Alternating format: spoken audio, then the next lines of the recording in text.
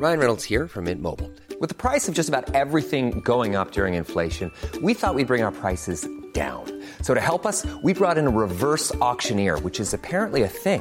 Mint Mobile Unlimited Premium Wireless. How to get 30, 30, bit to get 30, bit to get 20, 20, 20, bit to get 20, 20, bit to get 15, 15, 15, 15, just $15 a month? Sold! Give it a try at mintmobile.com/switch. $45 up front for 3 months plus taxes and fees. Promo rate for new customers for limited time. Unlimited more than 40 gigabytes per month. Slows full terms at mintmobile.com.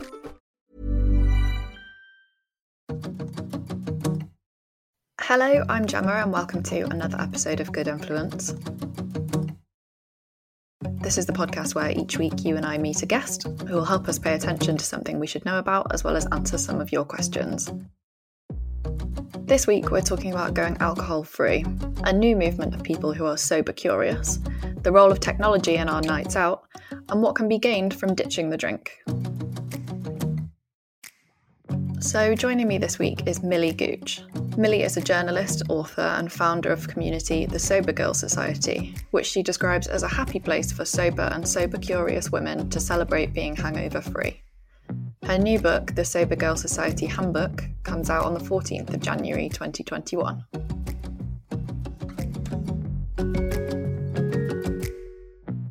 This is my 2021 thing. I'm actually trying to be better hydrated, but I've already neglected that this morning because I was like, oh, I don't really want to need a wee in the middle of the podcast, so... Oh, I don't mind if you go. That would probably be me if it's not you. I'll be like, sorry, can I just pop off? It's all right. So I guess where I want to start, if that's okay, is can I ask you to tell us a bit about your kind of history with alcohol and how you came to give it up? Yeah, of course. So I started drinking when I went to uni. So before uni, I wasn't really a drinker. A lot of my friends did the whole 14 white lining drunk at a park, but I actually didn't start drinking really until I went to university. And so then I became someone who all of a sudden had gone from not drinking at all to binge drinking 3-4 nights a week. I was the ultimate fresher. And I started working in different bars, in different clubs. And all of a sudden, drinking just became this thing that I adored. And at the time, this was when Geordie Shore was in its real infancy. So we used to, think it was great to go out and get absolutely mortal and not think about the consequences at all. Mm-hmm. So I suddenly became this ultimate party girl. And then towards the end of uni, I kind of noticed that I was blacking out more. I was waking up in places that I didn't want to, spending my whole weekend hungover, failing a little bit at uni. And I just carried on with that kind of habit. So I left university, I started working in PR, then I worked in journalism, and the blackouts got worse and a bit scarier. The hangover anxiety became sort of crippling. So my beer fear wasn't just Sunday for a few hours feeling a bit on edge. It was Sunday, Monday, Tuesday, thinking, what have I done? Who have I offended? Who have I upset? And I had this kind of underlying sadness all the time as well. And I never really pinpointed it to my drinking. I was just this kind of goldfish who would go out on Friday, be hungover Saturday, Sunday, and then, Monday, Tuesday, Wednesday would just start feeling better again. And Thursday I'd be like, I know what I want to do. I want to go out and drink. Mm-hmm. And I was kind of... It before I even realised alcohol kind of becomes something that I felt like I needed rather than I even wanted anymore. I felt like I needed it for confidence. I felt like I needed it for social anxiety. It just became this thing that I needed, and I'd never needed it before I'd started drinking. So I went through a really bad breakup towards the end of 2017, and my drinking just escalated. So I was out every weekend because, of course, that is how we are taught to deal with heartbreak, is to, go out and drink as much so that you forget they even exist. Mm-hmm. But it just made me feel more miserable and worse. And I was just at a really, really low point. And I went out on a night out on it was February 2018, and I woke up the next morning. I don't remember any of my night. My friend told me that I tried to throw her burrito out of an Uber window, and that is that is all the anecdotes from that night. A crime. Yeah, exactly. Such a reckless, careless attitude towards Mexican food. And I woke up the next day and just thought, I had a text as well from someone who I couldn't have picked out of a lineup that said, like, it was nice to meet you. You were so drunk last night. And I just thought, oh my God. And I remembered that a few weeks before I'd read this article in Stylist, and it was an interview with a woman called Catherine Gray, and she'd just written a book called The Unexpected Joy of Being Sober. So I thought, I know what I'm going to do. I'm going to download that audiobook that I read about. And reading that book just changed my opinion on sort of like not drinking and sobriety altogether. I, up until that moment, had never ever thought that like not drinking was something I could do. I'd always kind of thought drinking was something I needed to moderate, or I needed to learn to make work in my life. Like I needed to cut down. I never even thought I could just take it off the table together. For some unknown reason, that thought just didn't really occur to me. So that day I said, I'm never drinking again. Of course, I told all my friends and they thought it was hilarious because I'd probably said that about 72 times up at that point. Yeah. But that was it, that I decided that I was never drinking again and stuck to it. And here we are 3 years later. God, yeah, I mean, that's amazing. Like, you kind of laughed when you said it because it is that typical thing, isn't it? Of like, it's the thing people say when they've got a really bad hangover. They're like, oh, I'm never drinking again. But, you know, that is an actual possible thing that you can decide to do. Yeah. It seems like just a throwaway comment. I mean, I keep all my WhatsApp conversations. If I search, I'm never drinking again, it brings up so many conversations where I've said it over and over again. It's amazing that you actually then did do that.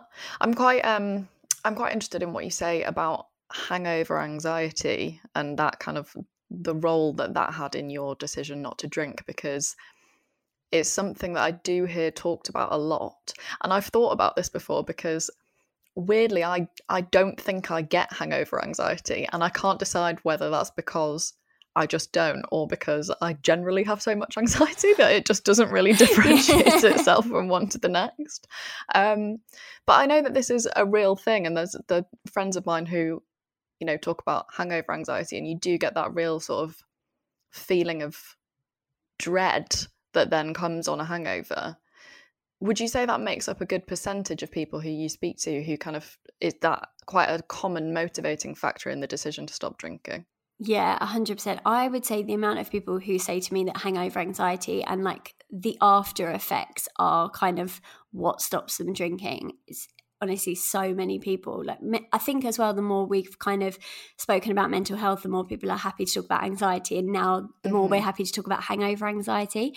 So I would say, like, yeah, the most of the people who come to me, I think because I talk about it quite a lot, just really identify with that kind of part of the story. Mm-hmm. Yeah, I think it is one of those things, isn't it? Like when you start talking about some areas of mental health, it kind of knocks on and you end up talking about other areas. But yeah, I think that's really great that, you know, there's enough conversation around mental health that people are feeling more kind of confident in their decision to base it on their own mental health, and have people, you know, that's the reason that they give, you know, I'm not drinking for my mental health, and, you know, feel confident to be able to say that to people. Yeah, I think that's so, like, such a change now. Could you tell us a bit more about Sober Girl Society and how you came to set that up, and kind of what would you say is the main kind of role of that community now for you?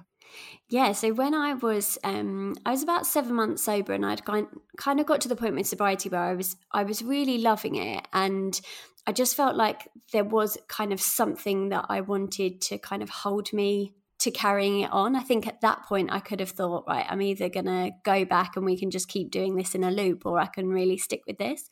And at the time I didn't know a single other person who didn't drink, let alone like one who was kind of like my age, working in London, still going out, still wanted to have fun. So I thought, well, I know, why don't I like set up an Instagram page? Because I'd followed people like Anti-Diet Riot Club and kind of like communities who all had like a special interest in common. Mm-hmm. So I thought, I'm going to set up this page. Maybe we could just kind of like talk about sober dating. Maybe we could talk about the best non-alcoholic wine. And I thought maybe there'd be like 15, 20 of us. Maybe we could meet up and have a coffee in London. And all of a sudden it just like boomed, and more people started coming to the page with their kind of like different experiences of alcohol and not drinking and sobriety literally all over the world. I just kind of intended it to be a very like local thing. So then we started running events and meetups because a lot of people don't necessarily want to go to AA and want to do 12 steps. So we wanted to offer like a different type of community that people could just come, meet other people who were doing their same things as them, show them that they could still have fun without drinking. So we do like a bottomless, boozeless brunch. So it's exactly the same, just as rowdy as any bottomless brunch that you go to, but no one throws up in a Bellini jug. So that's always a good thing. Exactly. And we do like dancing events as well, because one of the big things that I hear from people is, how am I going to dance now that I don't drink? Yeah, I've heard that before. Yeah, so we do things like that, and you know, we run virtual things. We do like a pen pal scheme. So the whole point of it really is for people to find friends, because I always say, like, my friends were so supportive, and I'm very lucky because I know not everyone's friends kind of like get on board with this.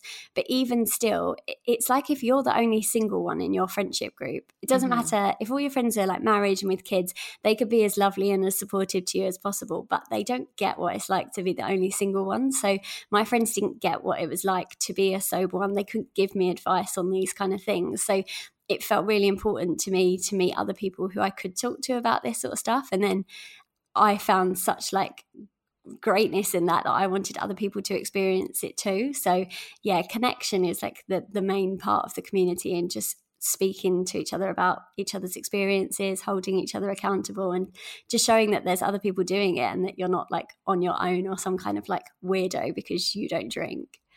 Yeah, I can imagine that's really helpful for anyone in that kind of position. I think in any position really, it's always nice to be able to find people who are in a similar situation to you. When you describe Sober Girl Society, you say it's for sober and sober curious people, which isn't really a kind of term that I've come across before. So how would you maybe describe somebody who is sober curious, and how do they tend to engage with your community?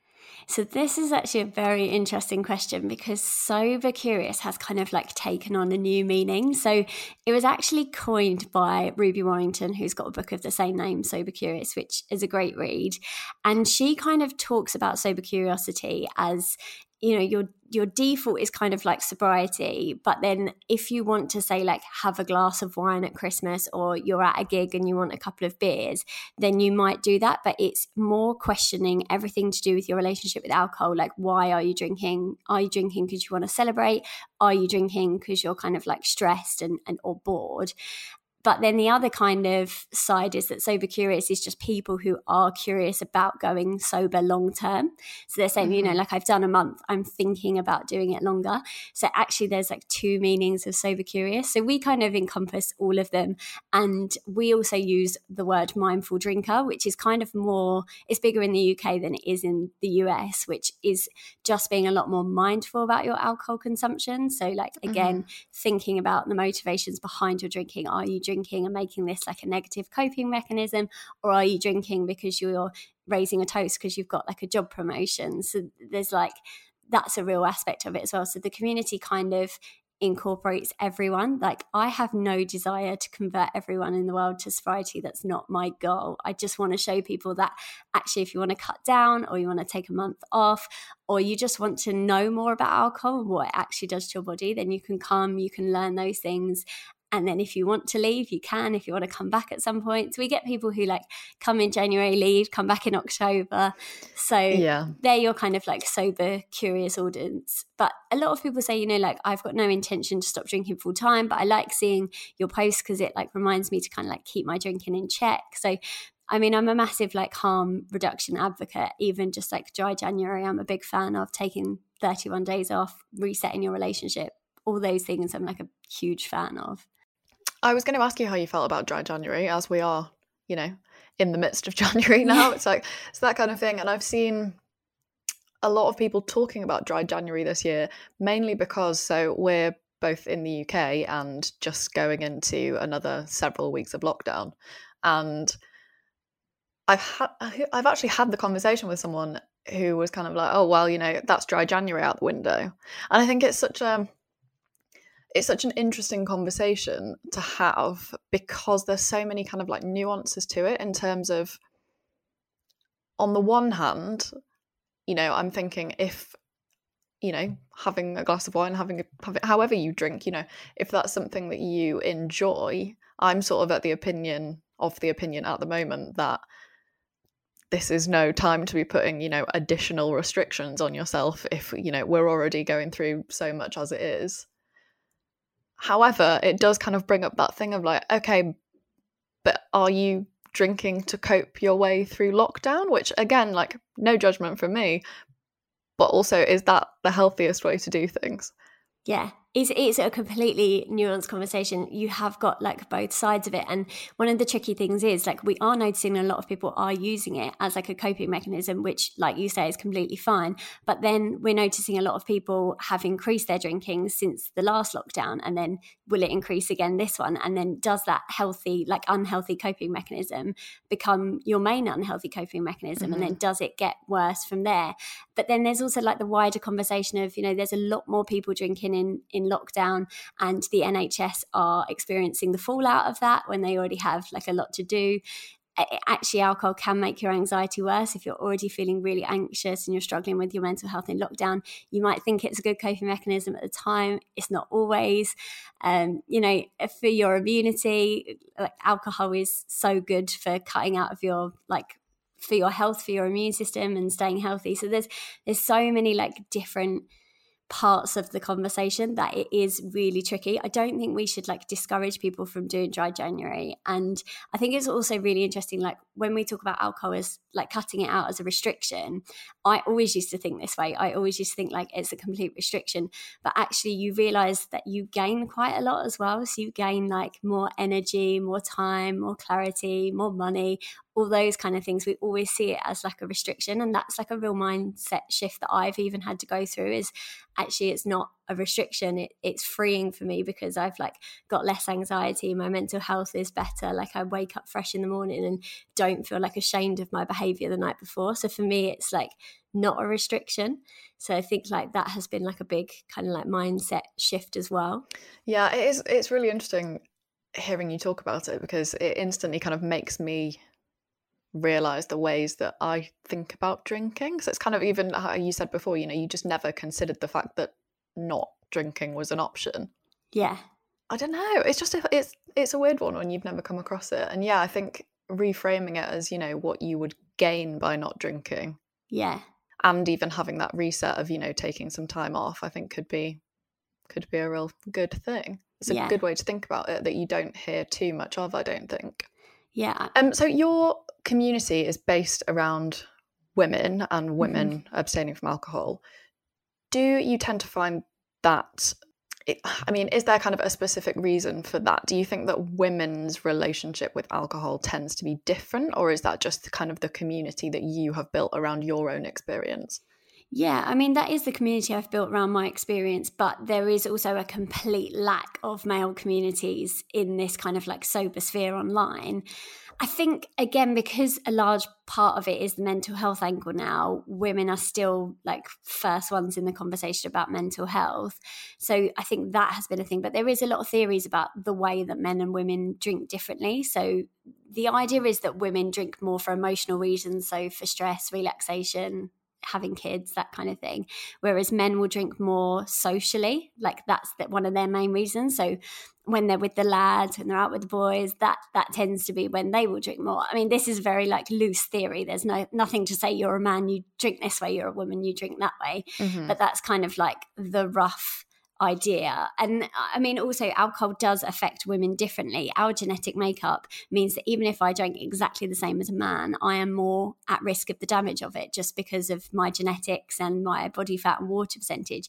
And also women don't have an enzyme that men have that helps break down alcohol. So we are more at risk. So I think in that case, we are suffering more of the consequences. And I mean, there's also a whole other wider conversation of like vulnerability and things like that. I know that I put myself in a lot of dangerous situations and things like that. Is again, that is a very wide, nuanced conversation. But I think women are just leading this kind of movement. And I think men will follow. I've seen a lot more men talking about sobriety this year than when I first set up Sober Girl Society. But I still think it's not very, in a lot of men's eyes, I imagine it's not seen as very manly to stop drinking, which is a problem in itself. Yeah. I mean, there's countless things that are all tied up in the hell of toxic masculinity. It's not hard to imagine that this would be another one of them. Yeah.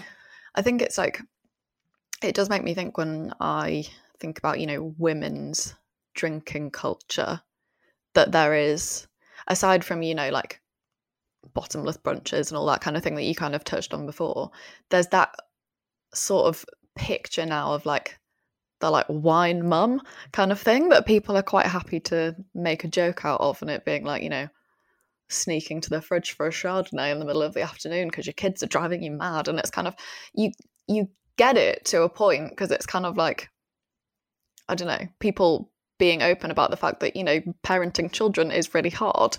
But also, do you think that just makes it more acceptable for people to kind of foster these unhealthy coping mechanisms? Like, it seems to be such an acceptable thing in society, even when you're kind of portraying not necessarily a healthy way to be drinking.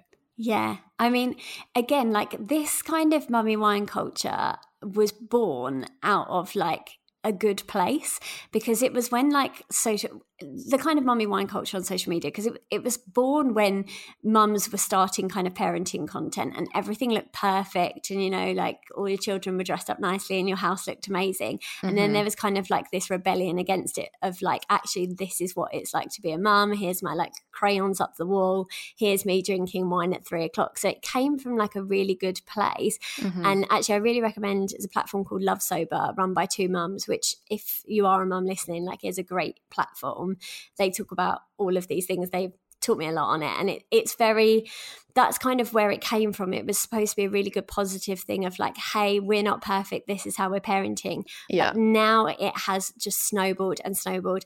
The alcohol industry have cotton onto it. There's like mummy juice, it's rolling and rolling, and it is becoming more dangerous. I think it was born out of a really good place, but it is getting to the point where it is being really, really pushed as a coping mechanism, and I wouldn't say it is the healthiest one. Yeah, for sure. It's kind of, it brings to mind conversations, and kind of definitely I think people are becoming more aware of alcohol as a coping mechanism. Because I can even just think now of conversations I've had where I or a friend or whoever has been upset about something, and we'll be talking about something and be like, oh, I need a drink. And then we'll say the conversation and be like, but actually that's not how we deal with our problems, and kind of say it in kind of a jokey way, but sort of you catch yourself doing it, and it's so easy to do, of like something's upset you, oh, I'll just go and get a drink because that might take the edge off or whatever. And once you realise you're doing it, it does feel, I mean, sometimes you just have a drink anyway because you want one. Me speaking, obviously. But yeah, I think being aware that it is a coping mechanism, because I feel like when it takes a while in your life sometimes to kind of get to know yourself well enough that you can recognize your own behavior in that way. Like, I think especially when you're younger, and like at uni, for example, like when you were saying that your relationship with alcohol became quite different, you're kind of only just starting any of these things, and you're only just starting an adult life, and you don't know what your coping mechanisms are going to be, so it can take a while to kind of get a handle on what you're doing and recognize it in yourself. Yeah. The thing is, I always say, like, to me, there isn't necessarily a healthy way to drink, but there is like definitely a healthier way. And the whole point of like mindful drinking or sober curiosity is exactly what you said, is to be aware of it. I was so unaware of it. I was so like mindlessly drinking. Whereas if you can catch yourself doing that, that's half the battle, because the healthier way to drink is to drink because you're happy and you're celebrating and you love that glass of wine, you love the taste of it. the bad unhealthy coping mechanism is to be like, I'm so stressed, I want to drink and numb it out, because we're teaching each other now, sit with your feelings, deal with it, sit with your feelings, but knocking back a glass of wine isn't sitting with your feelings, because it's going to numb that and it's going to dampen that. So that's how you start making unhealthy coping mechanisms. And like you said, if you catch yourself, that's half the battle of, okay, I'm actually drinking this because I want this drink, or am I drinking it because I'm trying to avoid feeling something else? Yeah, it's so true. So I've been reading and research coming up for this podcast, and there is a lot of research that says overall people, but mostly young people around the world, are drinking less, particularly in cultures that have a very alcohol-based social culture, which is not just me making things up, but things I've read in research. So countries like the UK, we definitely have drinking culture. Australia is well known for it, but also countries that I didn't really know about, like Sweden and Canada, who apparently have very similar drinking cultures to us. Across the board, it seems like young people in particular are drinking less. And I mean, there must be myriad reasons for this, but I read an interview that you did, and it was such a light bulb moment, because I'd never thought about it in this way, where you linked young people drinking less to smartphones. Yeah. And I was like, oh my God, of course. Like, it's so true, the way that things are different now compared to like when I went to uni, for example. And, for the benefit of everyone else who hasn't read this interview, so what you were saying about smartphones is that now, basically, young people, you're surrounded by cameras and camera phones, and rather than it maybe just being like a blurry still photo of you, an absolute mess, like when I went to uni, there can now be, HD quality full video recordings on the internet within seconds of any of your drunken behaviour, which I was just kind of like, that's so true and so terrifying, and I'm not surprised that young people are reining themselves in a bit more. Do you think that's a good thing? We have such bad social media rap, but do you think it's holding people accountable in a good way? Yeah, quite possibly. I mean, when this is a topic that I would love to explore more, because hangover anxiety is kind of like coming to the forefront now, and I've kind of questioned, well, why has this like not always been a thing? Like, surely we used to experience this, but not a lot of older people ever cite this as a reason that they stopped drinking a while back. And I started thinking about it and like looking into it, and I kind of thought about my drinking at uni, and that was, we all had digital cameras, but they were very like grainy, and this is like you'd probably smash them in your bag, but you would take them out and then get a few blurry pictures. It would be dark, and then the next day someone would have to manually upload those to Facebook. So if you did wake up with a raging hangover, you could say, actually, could everyone please just check those pictures? I don't want them up. Whereas when I started waking up when I was like 25, 26, I was like, okay, someone's going to have snapped me and I'm going to be on the Men Online weeing on the street on the sidebar of shame. Someone's going to have uploaded a, Instagram video of me falling off a table, and everyone's going to have seen it. And there was all these and even like texting your ex, we've all done it. Like, I imagine people 30 years ago didn't get drunk and text their ex and then have really bad hangover anxiety about it the next day. So I do think, it is probably holding people accountable. And I've seen a few similar stories that kind of say like smartphones are to blame because everyone wants to look really polished in their Instagram pictures. And I don't think it's that. I don't think it's just about like the way we want to appear and look. I think it's more we're actually worried about the content that could go out there of us. So I do think it could be holding people accountable.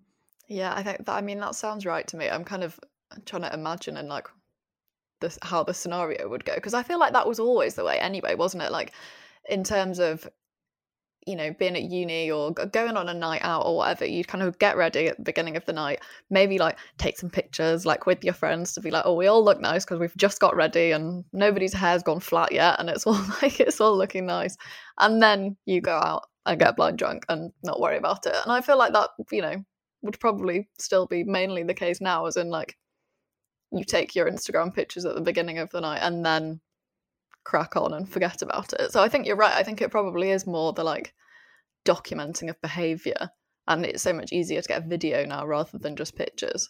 Yeah.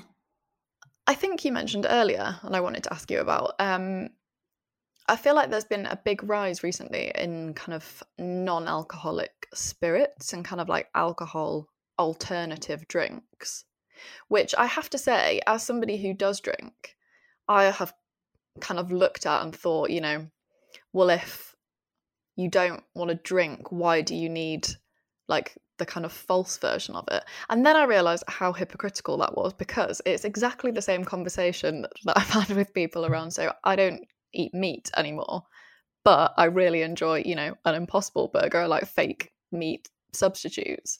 And it's the same thing really, isn't it? Like, it's not necessarily that you don't enjoy the thing as to why you give it up.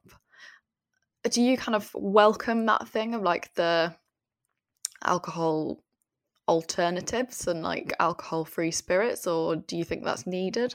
Yeah, I mean, I always use the meat analogy actually when people ask me about them. The other ones I use are decaf coffee. Like, why is that in existence? Because people like coffee. They just don't want the anxiety that coffee sometimes brings. And the other one is like fake Christmas trees. It's like, well, you still want to be part of the celebration. You still want to enjoy it, but you just don't necessarily want all the mess and the stuff that comes with it. So that's a good one. Yeah, but I use both of those, and then people go, oh yeah, okay, actually I get it. Those two normally work if you're ever stuck for one. But I mean, I at the start for me they were an absolute lifeline, because I would go to a party, I could take there wasn't really that much around when I first stopped 3 years ago, because there's been an absolute boom, but I could take like at the time a crate of Beck's Blue, and people would just kind of like give it a side glance, but they wouldn't be like, oh, what are you drinking? And it just kind of like made me feel part of it, and that you still want to have like a fun adult drink, and it can still be glamorous and it can still be lovely. It just doesn't have to have the after effects. And I did like the taste of some alcohol. I liked beer and I liked spirits. So those kind of like, I mean, they say fake drinks, but they're just drinks without the alcohol removed. Yeah, exactly. I really like them. Some people do find them triggering, so they do avoid them, but for me they've been really helpful. If I'm like at a wedding and then I can raise a glass of non-alcoholic Prosecco instead of being like, oh, my water, then that's really helpful. So for me they're like a lifeline. If I'm on a night out, if I'm on a date, at least you can have like a sophisticated soft drink. Yeah, it makes a lot of sense. I think, yeah, as soon as you talk about it and like rationalise it, compare it to something else, it makes total sense. But I have to say, it's one of those things where I was like, well, having a glass of not gin, does that not just make you want a glass of gin? But actually thinking even about myself, I'm like, does having a non-meat burger make me want a burger? No, it doesn't at all. So it makes a lot of sense. Kind of how you're saying about like, having a drink and raising a glass at a wedding, for example, kind of leads into part of the kind of societal expectations of like times when you would drink. And when I put questions out for people to send in questions for the podcast for you, it was, probably by far and away the most common question was, what do you say to people when they expect you to drink and you don't want to? Which I thought we'll just put in this big main part of the podcast, because I'm sure there's a lot of different advice. But I think it seemed to be like a range of the situations, kind of from, because you just don't want to drink and you don't want people to keep hassling you about it, or because you're maybe like out with people from work and you just don't want to get into it at all. Is that, a common thing that people come to you for advice on? Yeah, always. And I mean, I always say, if people ask you as well, I just read off how people ask me as well. If so many people ask me in a genuinely interested way, so I wouldn't ever want to like shut down a conversation and be like, it's none of your business why I'm not drinking, because so many people are genuinely interested. And when I tell them, I just say, actually, it was making me feel really shit, I was really miserable, I was getting really bad hangover anxiety. They're like, oh, fair enough, that's great, I'm thinking about doing dry January. If someone asks me in like a really rude, patronizing way of like, oh, how boring, I just don't even bother going into it. It's really hard at the beginning when people are questioning your decision and you're not strong enough in it yet, but it just does get easier. That's the only thing I would say, is even if you're not like going to not drink full time, but you're going to start not drinking at more social occasions, it will still get easier once people get used to you not doing that. It's just at first everyone will try to peer pressure you. But how much I tell people about why I'm not drinking totally depends on like how I'm asked the question. Mm-hmm. Have you got any kind of stock responses for those kind of situations where people are like, oh, apart from, you know, if you're quite open with the person, like you say, you would talk about your anxiety, would there be any kind of other blanket responses just as a very easy brush off for a work colleague, for example? I mean, I always say, like, at the beginning, now people know, so they don't ask me, but at the beginning I'd say, oh, you know, I've got something really important in the morning that I need to do. People, that's one that they tend to not push on as much. Don't ever say antibiotics, because people will just say, oh, you can drink on most antibiotics now. And don't say I'm driving, because people will be like, oh, you can just leave your car here, I'll bring you back in the morning. So, I mean, even just I'm not drinking right now, I'm having a break. If someone asks me in a really rude way and they say, like, why aren't you drinking? I'll say, well, why are you drinking? And then just watch them have a think about that. And then you can just dart off quickly somewhere else. Just escape. Just be like, bye. And if someone says, you know, like, oh, you're really boring, you say, well, I don't need alcohol to have fun. So how does that make me boring? Like, it makes you more boring if you're saying you can only have fun when you're drinking. And then people are like, oh, okay, yeah. And they think about it. But I think normally saying like you've got something on in the morning is always a good one. And I would actually say book something in the morning so that that's a genuine thing. And also that will help keep you accountable if you're like, well, I actually can't drink because I've got to get up tomorrow because I've promised my friend I will go for a walk with her at 7 a.m. That's like an extra help for you as well. Yeah, that's so true. You know, it's like the double whammy of getting people off your back and keeping yourself on track, I guess. I've definitely used the antibiotics one before.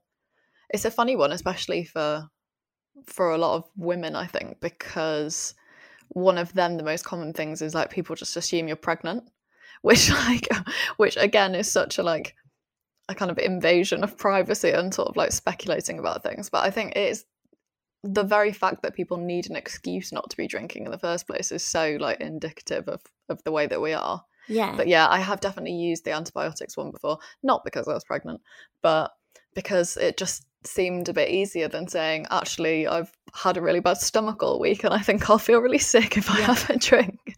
Like, it just, you shouldn't need an excuse at all. But I think it's useful to kind of have that discussion, you know, whether it's, you know, me asking you for advice examples or just having it in advance in your head and thinking, rather than getting caught off guard when someone says, why aren't you drinking, know what you're going to tell them and just feel a bit more secure in your decision beforehand. Yeah, I think it's so interesting what you say as well about like you shouldn't need an excuse. It's like if I said to you, why aren't you smoking? It's obvious why you're not smoking, because you've probably like given it up. You don't smoke, it's bad for your health. You don't need a reason why you're not smoking. Whereas when you say, why aren't you drinking, you do have to, in everyone else's eyes, have a valid reason.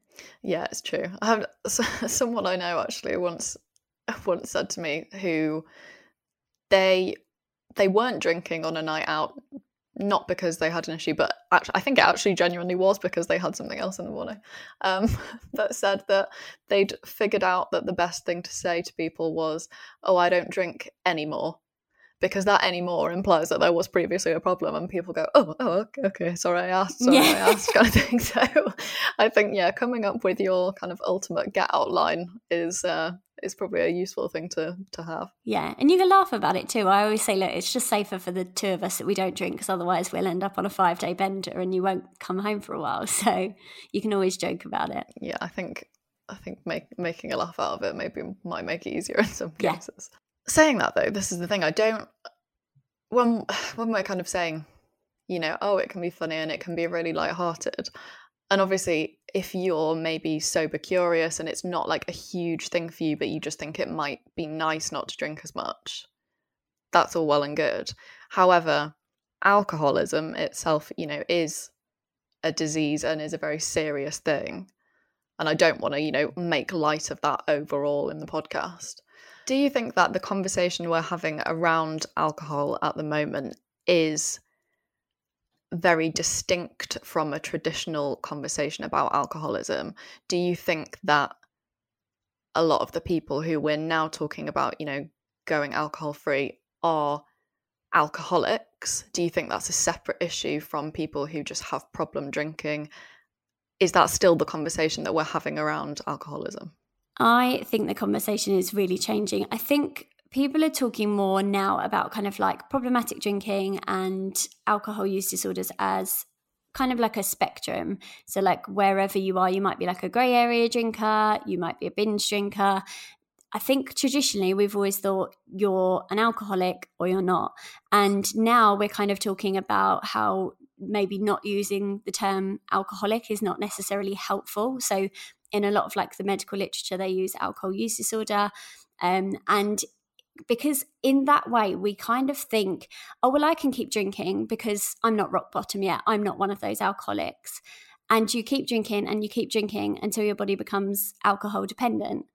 Whereas so the previous conversation was, I can keep drinking and I'll be fine. I'm not one of them. I'm not on a park bench now. And now we're actually realizing drinking problems come in all different shapes and sizes. You don't have to be that stereotypical rock bottom park bench. And actually those terms might not necessarily be helpful because so many of us keep drinking because we say, well, oh, I'm not an alcoholic, so I'm fine. Like we use it as a term to justify it all the time. Oh, well, I can keep drinking. I'm not an alcoholic. I'm not there yet. But you'll be there before you realize it if you keep drinking until your body, anyone in the world can become dependent on alcohol if you drink enough of it. It's not these specific people are alcoholics and these people aren't. I mean, that's the kind of, it's a much wider conversation. It's kind of going on at the moment of what terms should we be using? Are they actually helpful or are they problematic? So I think the conversation is definitely changing, that alcohol problems can come in all shapes and sizes. Yeah, I mean, it's a question that came to mind for me because, and obviously I won't mention any names, but I have a friend and one of their parents is an alcoholic and has been for many years, and I know how difficult that is and how serious it is, and it somehow feels like a separate conversation to what we're having about, you know, like young women's drinking, for example. But do you think it is the case that a lot of people who start to have issues with their relationship with alcohol in maybe their 20s, for example, will then go on to have a more serious alcohol problem later? Or do you think it can kind of level out? Yeah, I mean, it can level out and it can carry on and get worse. I think like really serious drinking problems don't just start one day and that's it. They start slowly and then they creep up on you and then that's it. So I think do you know what, it's such a difficult conversation. I'm not necessarily the person to go into all of the specifics about it. But people are kind of talking about the fact now that we should be recognising that actually, you know, getting there before it gets that bad might actually be a really good thing. Yeah, absolutely. I think it would be useful, or I don't know if it's even possible to generalise like this, but if people are listening and kind of wanting to take stock of their own relationship with their drinking, are there any kind of, not red flags necessarily, but kind of markers that you would encourage people to sort of ponder on and that might indicate that you have more of a problematic relationship with alcohol? Yeah, I think probably thinking about like the times that you're drinking. If you're drinking in the day, that's normally a bit of a red flag. If you're drinking a lot on your own at home, could be a bit of a red flag.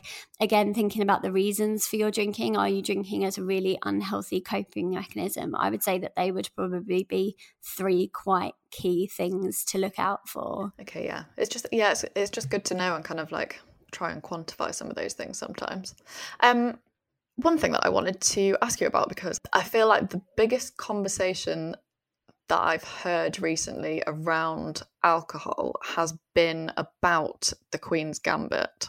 Have you watched it? I have watched it, yes. Great TV. So I've seen so much conversation about this, and obviously I won't, give anything more away if people haven't seen it. However, the main character has a bad relationship with alcohol and other substances. And I've seen like really varied conversation around it, from some people on the one hand saying it's a really, inaccurate depiction of an alcoholic. And, well, she's still, she's young and she gets up and looks perfect from the outside and blah, blah, blah. And on the complete other hand saying, no, actually, that's quite accurate for me. And not all people who have a problem with alcohol are quote unquote alcoholics, and not everyone who has a problem with alcohol looks like an alcoholic, which seems to be exactly what you're saying as well. Like, I just wanted to know if you had any thoughts on the show.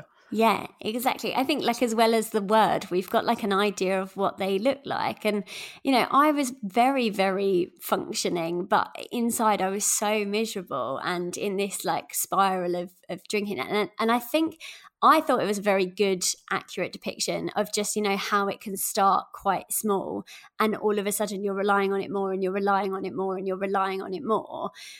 I mean, I personally thought it was quite accurate. At least I thought it was a good reflection of probably how bad my drinking was getting.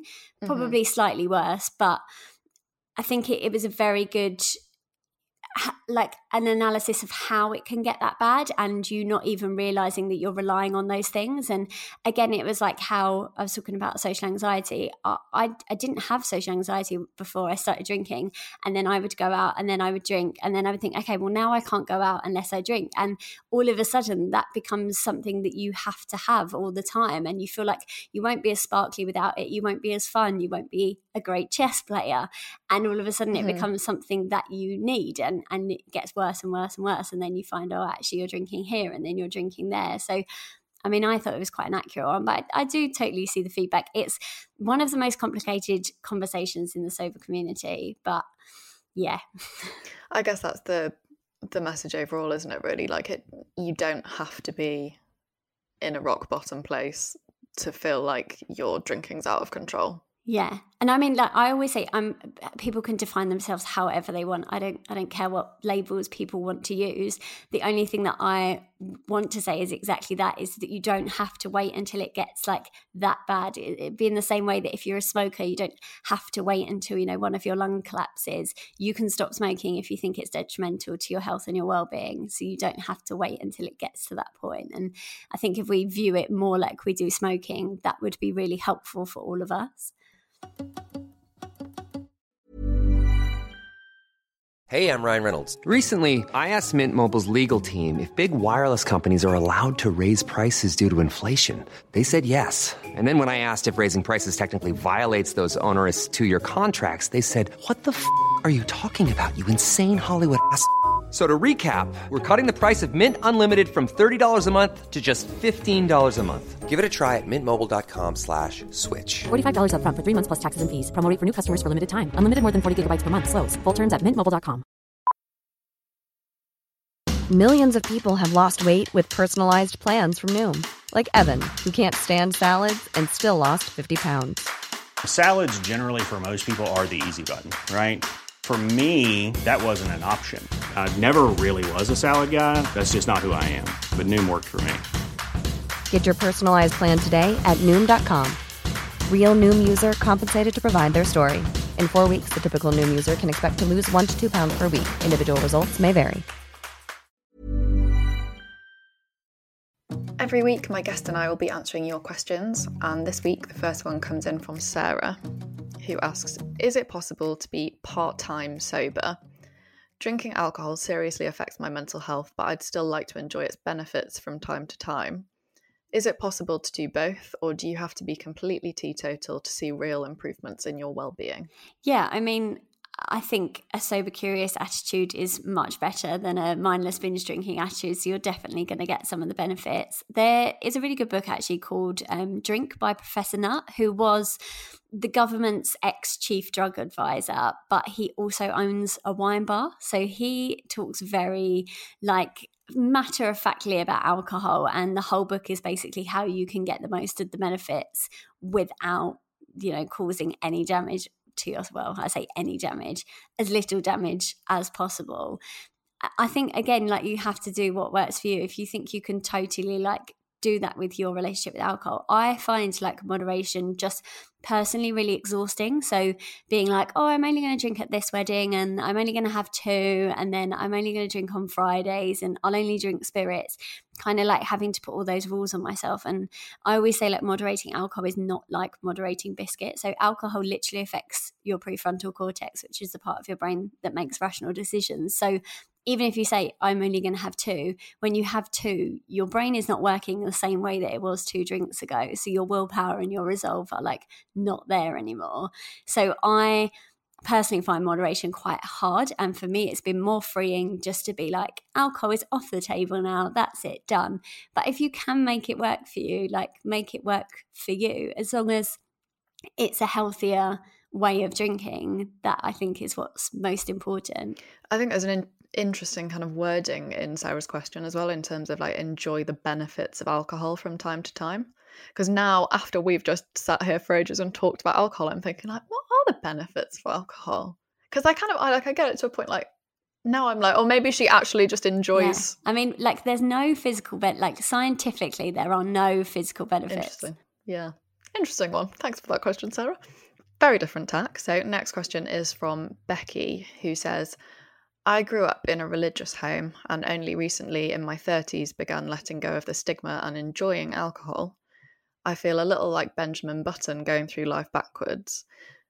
Do you ever encounter others who also feel a bit triggered by the idea of alcohol-free living? Yeah, I think this is, again, what we were talking about back at the start, about seeing it as a restriction and seeing it as like removing something from your life rather than actually you taking it out and it's great and you can have all this amazing stuff. So, I mean, I get that all the time. I get the pushback to alcohol-free living all the time. I know that people can see it as like a restriction and that it's like a really negative thing, and that's like totally fine, because like I said, I'm not here to kind of like change anyone's, you know, outlook or their drinking habits. I just want to show people that actually you can be sober, you can have fun, you can have all these great amazing things, and alcohol doesn't have to be the default for celebration, for commiseration. I don't know if that really answers the question. I think it's an interesting question, which is why I wanted to ask it, because it's not a perspective that I've really come across before either, in terms of, you know, maybe associating being alcohol free with the fact that other people have told you you're not allowed to do something, which I imagine is, you know, a different mindset to come at it from. I feel like, Becky, if you were enjoying the way that you were living and you don't feel like you have issues with it, then I would say, you know, that's fine. But also, if you don't actually want to drink, but the reason that you don't want to drink is kind of tied to this restrictive feeling, then yeah, I think, you know, Millie, what you've said about reframing it as the benefits that you get from not drinking rather than it being an oppressive kind of thing. Yeah, and I would also say as well, there is a whole alcohol industry out there that is trying to get you to drink, and they are trying every tactic under the book. They are marketing to you, especially as a woman. So it's actually quite rebellious to go against that and to not go with the cultural norm of getting completely out of it. I mean, if you're having like a negative relationship with alcohol, the alcohol industry is getting money from that. They're getting money from you being sad and potentially doing damage to yourself. So you can actually rebel about that if you want to think that you want to be more free and you don't want people telling you what to do, because we think we have a choice about drinking alcohol, but it's so around us everywhere. It permeates every part of our life that actually it's quite a radical choice to decide not to drink. Yeah. I think yeah, this particular question is a lot of like, it really comes down to like the personal choice element, and I think maybe without knowing more of the particular circumstances, I don't know whether we can give any more specific an answer. But I hope that was a good enough answer for Becky. Next question is from Jean, and I'm going to read more of the intro to her question as well, because I think it helps it make sense. So Jean emailed and said, I was talking to a sober friend about how experiencing my first year without alcohol during the pandemic has oddly proved a bit of a safety bubble for me. I haven't been put in social situations where I'm pressured to drink. I haven't been out dating. I also live alone, so I haven't had roommates that were drinking while in lockdown, so I still have many sober firsts to experience. And then she says, my question for Millie would be, Do you have any advice about managing expectations when navigating sober firsts? I love how much more present I feel now I don't drink, but I get anxious thinking about all the things I've yet to experience booze-free. Yeah. I mean, I would say you've put yourself in such good standing by doing this now. If you can get through a pandemic sober, you can definitely get through a brunch. Like, I'm telling you that for a fact.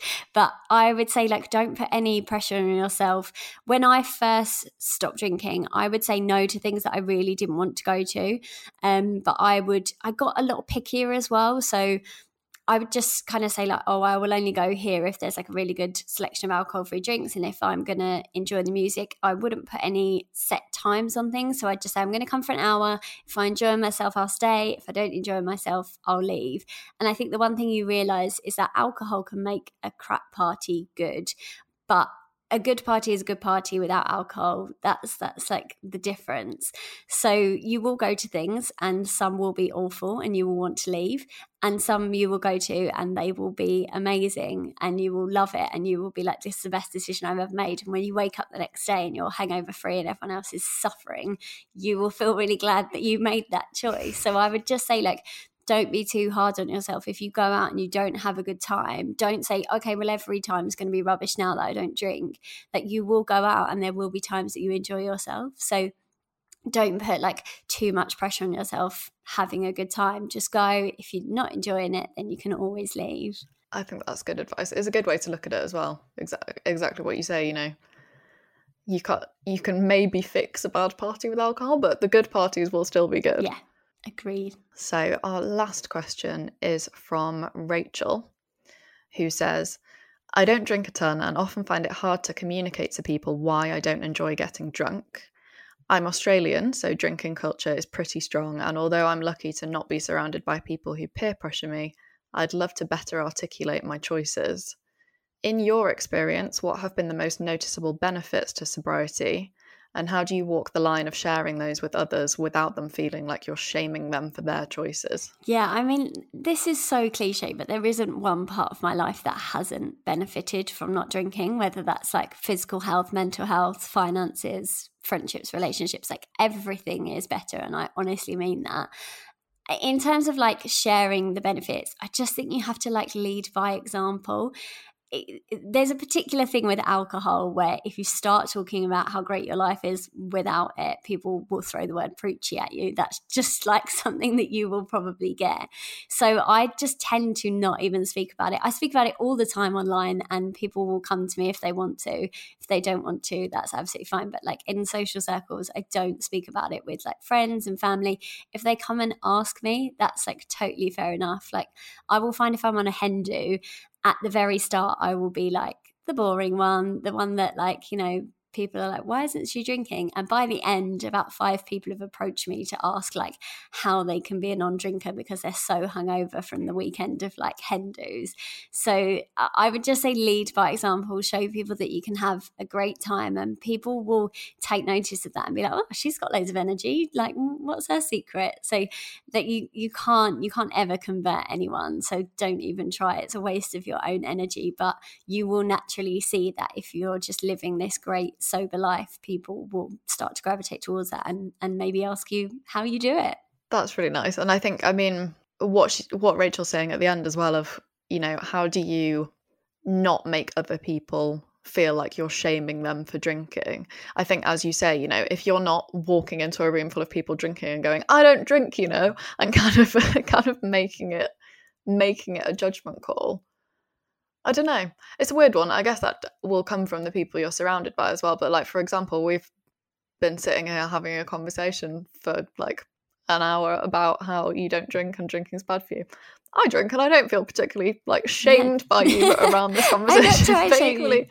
Exactly. But I think that's, you know, was one of the first things you said. It doesn't necessarily have to be about changing other people's choices or trying to be prescriptive to people. It's giving everyone the information so that they can make, you know, the most informed choices about their own behavior, I think, is the main takeaway. Yeah, I mean, how do you treat it? I'm asking you a question now. How do you treat it with like being vegan? Do you don't walk into a room and go, hi everyone, I'm vegan now? Like, so I'm vegetarian. Veggie then.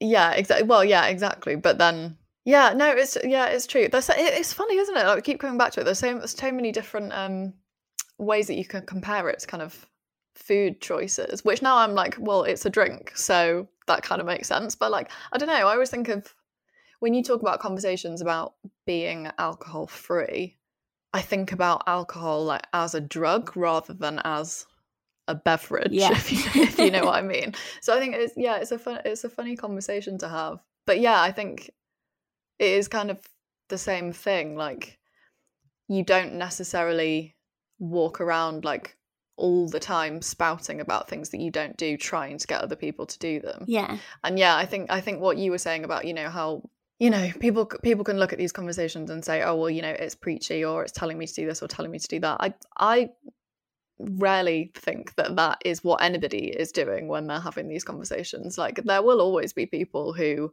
think that their way is the right way and think everyone should do what they do. But honestly, I think that's the beauty of like a lot of social media and the different communities that you can kind of form, is you can share information about what you're doing and invite people to join you without badgering people or bullying people to do the same thing as you. Yeah.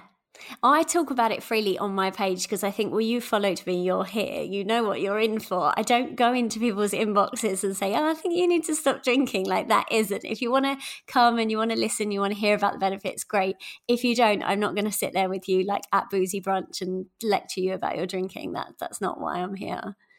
Remember, if you want to get in touch with us or have any questions for future episodes, email me at goodinfluencepod@gmail.com.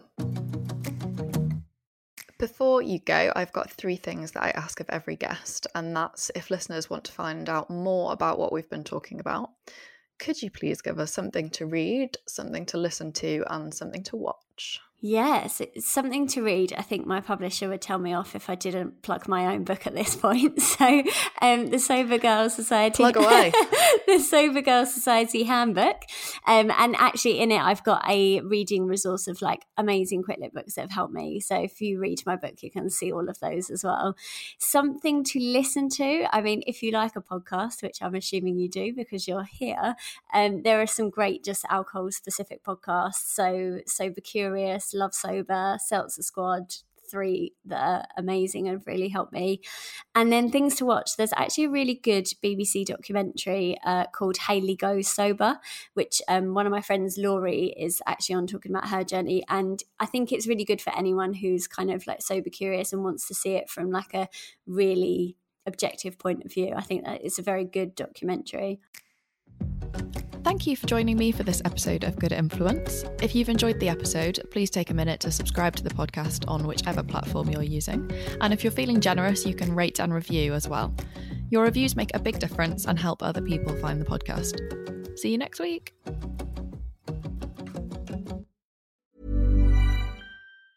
Ever catch yourself eating the same flavorless dinner 3 days in a row? Dreaming of something better? Well, HelloFresh is your guilt-free dream come true, baby. It's me, Keke Palmer. Let's wake up those taste buds with hot, juicy pecan-crusted chicken or garlic butter shrimp scampi. Hello Fresh. Stop dreaming of all the delicious possibilities and dig in at HelloFresh.com. Let's get this dinner party started.